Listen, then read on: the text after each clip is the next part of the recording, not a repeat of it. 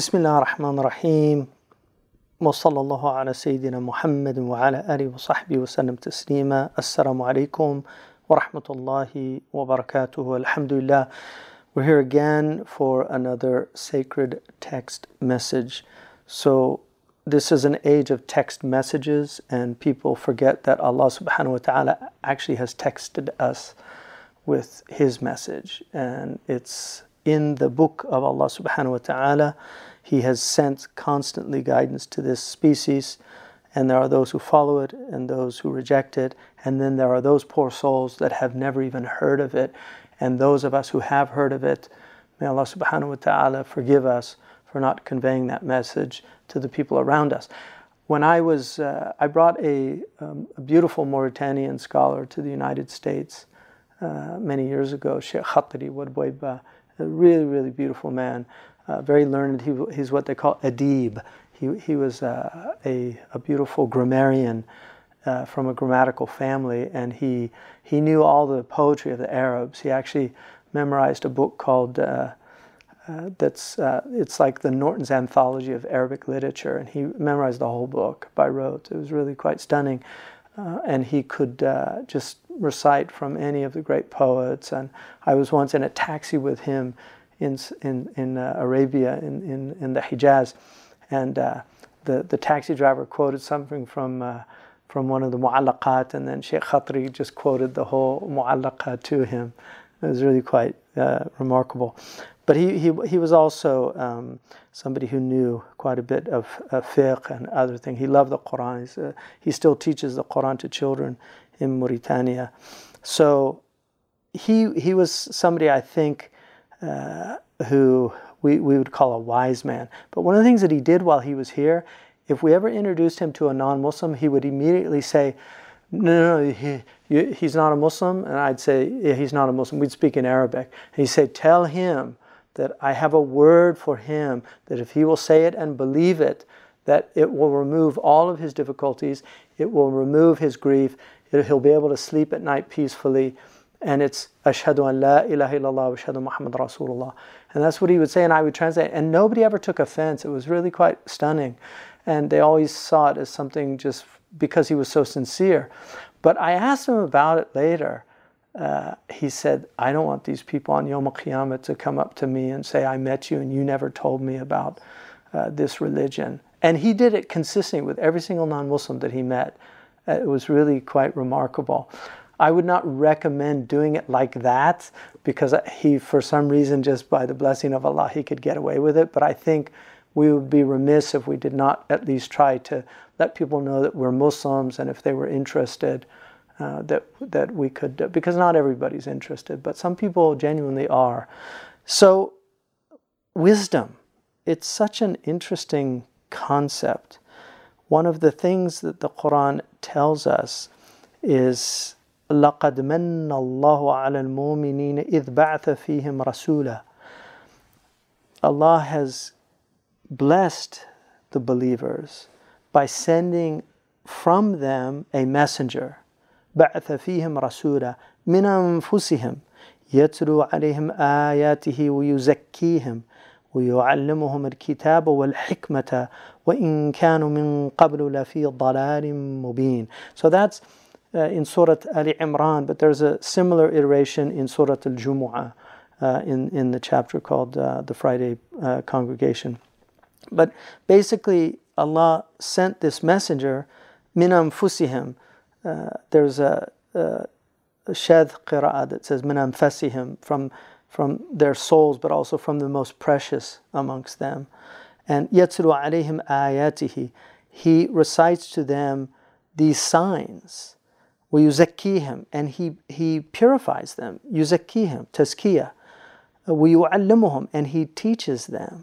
الْكِتَابَ وَالْحِكْمَةِ, the book and the wisdom. So one of the things, it's not enough to know simply the book. You have to have the wisdom that accompanies the book. There's a lot of people that have no wisdom in their behavior. They might be very devout Muslims, but they don't act wisely. One of the things that Sheikh Abdullah bin Bayya, I've heard him say this many times, he says, our scholars, many of them know ma qala Allah, وَلَكِنْ لَا يَعْرِفُ لِمَا قَالَ اللَّهُ. Many scholars know what God has said, but they don't know why He said it. And the why is very interesting, because in Western tradition, traditional wisdom is about causes, the why. It really is about why. Scientists today, what they call empirical science, is all about how or what, but it's not about why. They can't tell you why. They can explain things, but they don't know why. And so in this, we're told that the Prophet was sent to teach, sallallahu alaihi wasallam, the book and the wisdom, the hikmah. وَإِن كَانُوا مِن قَبْلُ لَفِي ضَلَالٍ مُبِينٍ. Even if they had been in manifest error before this book. And then Allah subhanahu wa ta'ala in Surah Al-Baqarah says, وَاذْكُرُوا نِعْمَةَ اللَّهِ عَلَيْكُمْ وَمَا أَنزَلَ عَلَيْكُمْ مِنَ الْكِتَابِ وَالْحِكْمَةِ يَعِظُكُمْ بِهِ. So udhkuru, be reminded of the blessings of God upon you and what He has revealed to you from the book and the wisdom. يَعِظُكُمْ بِهِ. He is exhorting you with it. And so wisdom here, according to Imam Shafi'i in his famous book called the Risala, which is really the foundational book of Usul al-Fiqh, or the fundamentals of jurisprudence, he said the hikmah here means the sunnah of the Prophet. So the wisdom is how the Prophet acted. And one of the things about the Prophet ﷺ is that he did, in every situation, he understood it to be a unique situation. He was not somebody who simply applied the same thing to every situation. So I'll give you an example. Some people came to the Prophet ﷺ and they said they doubted this meat that they had, and the Prophet said, Samillah wa qul Samillah thumma kul. Just say Bismillah and then eat it. When they left, Aisha radiallahu anha asked him, why did you say that?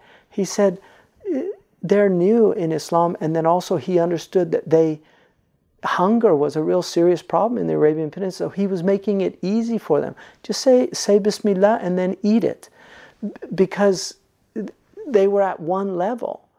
And this is how he understood things. And a lot of us, people become new Muslims and suddenly they're expected to be like the Sahaba, even though the people that are teaching them certainly aren't like the Sahaba. I mean, I had a situation many years ago, it really broke my heart, but I had a situation where this woman became Muslim, and the first thing she asked me about was makeup.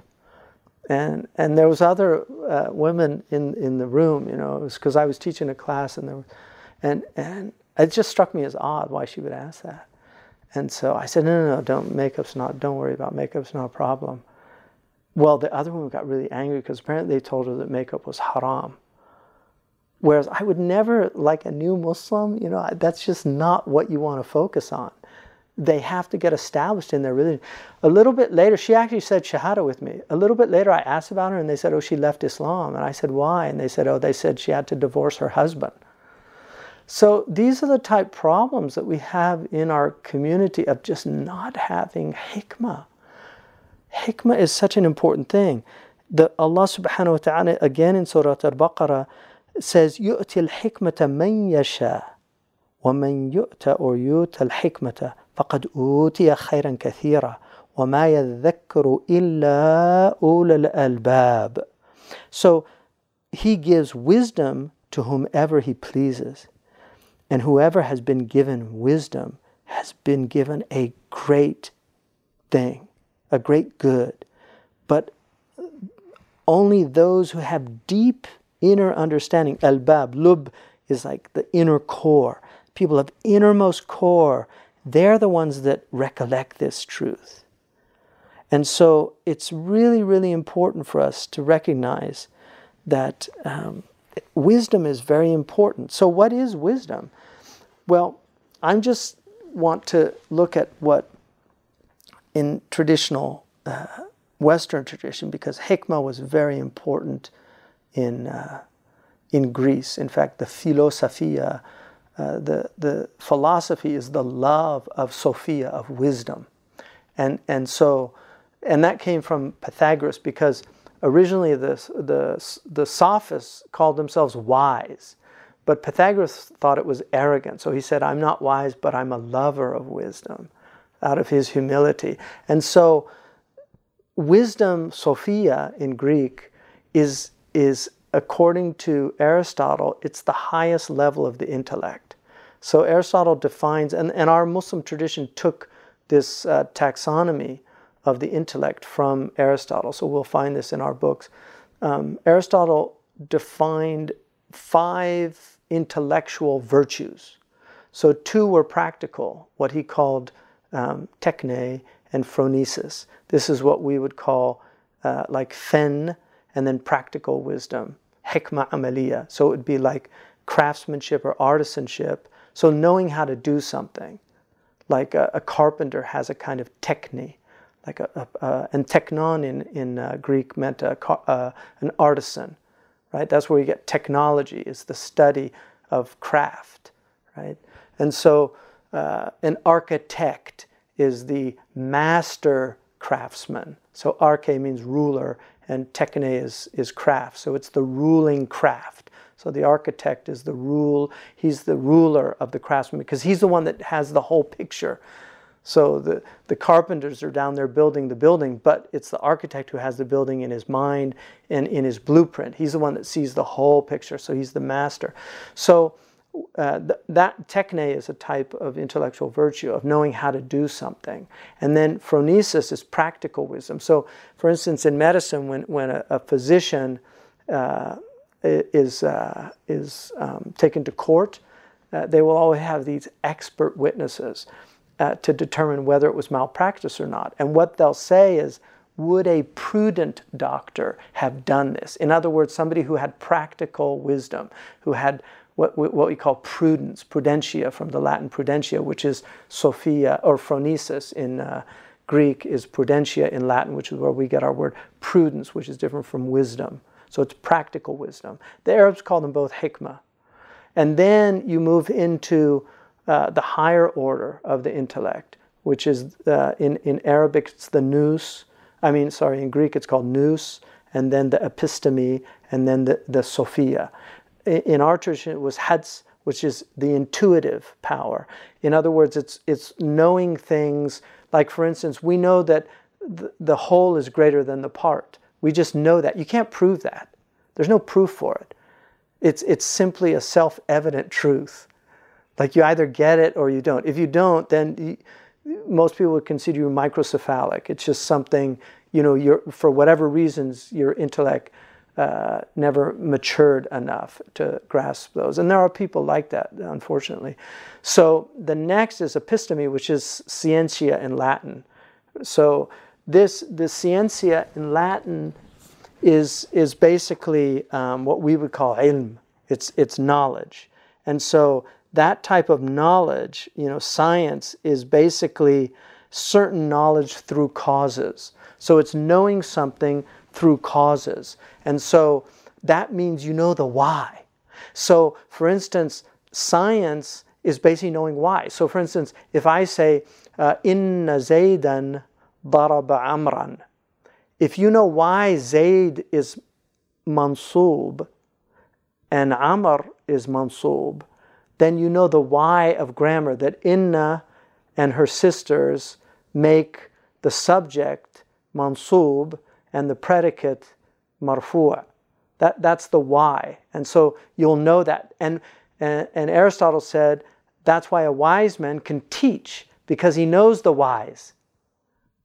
W-H-Y-S. He knows the whys. So his wisdom is in knowing the whys. He's wise because he knows the whys.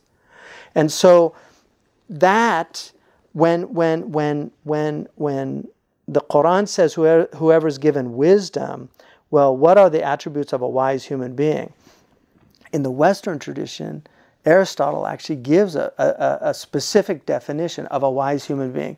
He says, a man is said to be wise who knows all things, even difficult things, with certitude and knowledge of the cause, who seeks science for its own sake and orders and persuades others. So those are 6 attributes that he's defined a wise person.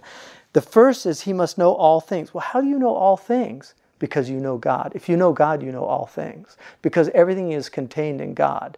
And so that's the highest knowledge. And that's the prophetic knowledge. So if you know God, you know all things. What is Yunus Emre, the famous Turkish poet, says that كُلُّ مَا تَهْوَاهُ مَوْجُودٌ فِي ذَاتِ اللَّهِ. Everything that you desire exists with God. So everything.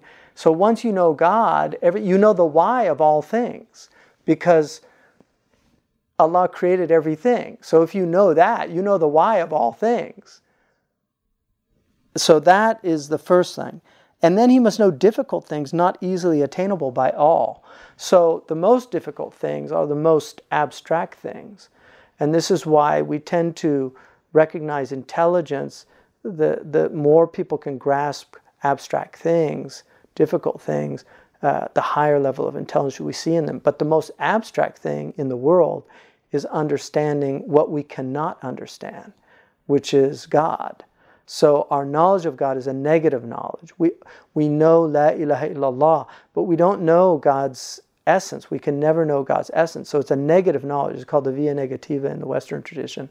And in our tradition, it's the salbiya, al-tariqa salbiya.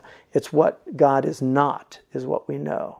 Laysa kamithlihi shay. The highest thing that you can know about God is one. But even his oneness, because he's infinite, so we cannot know or understand that. We can only grasp some portion of it through our knowledge of the nature of one. That one. And Allah loves witr. Inna Allah witrun wa yuhibbul witr. He's odd and he loves the odd. And one of the things that Pythagoras said about the odd, he said the odd is form and delineation or demarcation. It gives meanings to things, the odd. So meaning comes through the odd. And he said that the even is formless, that and non-delimiting. And his proof for that is a very interesting proof. He said if you take square numbers, there's a clear pattern in square numbers. So if you take like the first square root is 1, right? And then you add it to the next odd number, you get the first square number, which is 4, which is the square number of 2 squared. And then if you add the next odd number to that, so you add 3 to 5, no, if you add 4 to 5, you get 9, which is the square number of 3 squared. And then if you add the next square number to that, 7 to 9, you get 16, which is the square of 4 squared. It's the square number of 4. Next one's 25. Next one's 36, 49. It goes on. So there's an incredible pattern because Allah loves the odd. So he put that pattern in the odd whereas the even doesn't have that pattern. It's really amazing. These are some of the mysteries of numbers. And then he must have certitude concerning what he knows. So a wise man does not have opinion. He has certainty. And the most important thing to be certain about is Allah subhanahu wa ta'ala. So if you're certain about Allah, you are wise. And a real certainty. It's not the fanatic. The fanatic has a certitude that is more about his own fear because he's so frightened of having to think. So he just stops thinking. That's not real certitude. That's just fanaticism. That's why fanatics hate anything that challenges their faith. Whereas a truly wise man is never taken aback by anything that would quote unquote challenge his faith because he's open to listening to the atheist give his proofs because he knows that the atheist is lost in his own darkness, but not out of fanaticism, out of his own certitude of the existence of God. And then he must be able to give the causes of what is investigated and so able to teach. So in any science that the wise man knows, he can teach it or she can teach it because he or she knows the causes. They know why these are marfu'at. They know why these are mansubat. In grammar, we know why this is in the subjective case. We know why in subjective mood. We know why this is optative. We know why this is a predicate as opposed to a subject. And on and on. Those whys enable you to teach. And then his science must be desirable for itself, not wished for some practical purpose, such as that of providing the necessities of life or for entertainment. So what's interesting, there's 3 basic types of sciences in the world. One of them are the utilitarian sciences. Utilitarian sciences are the sciences that we need just to survive as a species or to make our life more comfortable. So for instance, agriculture is a utilitarian science. Nobody knows the name of the poor fellow that worked out about phosphates and potassium and how to enhance agricultural growth, because he was a utilitarian scientist. So nobody knows the name. Nobody knows the name of the poor man that invented the air conditioner. Even though, like in many countries now, the air conditioner is like one of their greatest blessings, yet they don't know the name of the man who invented the air conditioner because it's a utilitarian art. Nobody knows the name. I actually know his name, and because I feel like we should honor this man all over the world. Tsai Lun in the 1st century invented paper, and yet very few people know that he invented paper. Nobody knows the man who invented the washing machine. Why? Because these are all utilitarian arts. Whereas we know the fine artists and the speculative artists, and we honor them. The fine artists give us pleasure in their art. And so we honor actors and musicians and people that can do all these wonderful things. And we know their names and people. Why? Because they give people pleasure. There's nothing useful in what they're doing other than maybe recreation, but we honor them because it's above the utilitarian arts. But the highest is the speculative arts, those things that are studied solely for their own sake. And the highest of these things are things that like theology, like just knowledge of God. And then the liberal arts, those are the arts that are studied to enable you to think deeply about the speculative arts. So they in themselves are considered studied for their own sake, but they're a ladder to the highest, which is things like theology and metaphysics, and these are the high arts in our tradition, and also in the Western tradition, which is where they dovetail. And surprisingly, our scholars gave so much to the Western tradition. It's really quite stunning when and it's sad that they don't know how much that our tradition has given them. But these all came from the Quran, from the wisdom of the Quran. The entire Islamic civilization is predicated on the book and the hikmah, on the Quran and on the hikmah. They're all just extra from that. And I mean, that's quite stunning when you think about that they all just came from, without the Quran, there is no Ghazali, there's no Ibn Sina, none of these people would have ever had what they did. They might have done other things, but not what they gave the world. And so it's remarkable. So wisdom is a great thing, and we have an entire chapter named after one of the wisest men that ever lived, who's Luqman. And Allah subhanahu wa ta'ala says about him, وَلَقَدْ آتَيْنَا لُقْمَانَ الْحِكْمَةِ أَنَشْكُرْ لِلَّهِ. We gave Luqman wisdom that you should be grateful to God. And that's the highest wisdom, is just gratitude for the blessing of being alive. What a gift from Allah subhanahu wa ta'ala to be grateful for our lives. This is such a great wisdom. So if you're in a state of gratitude, the Prophet ﷺ said, if you're able, be grateful for whatever Allah sends you. But if you're not able, at least be patient. But if you're able, be grateful for whatever Allah sends you.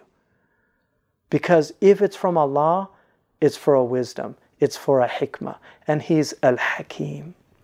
Alhamdulillah.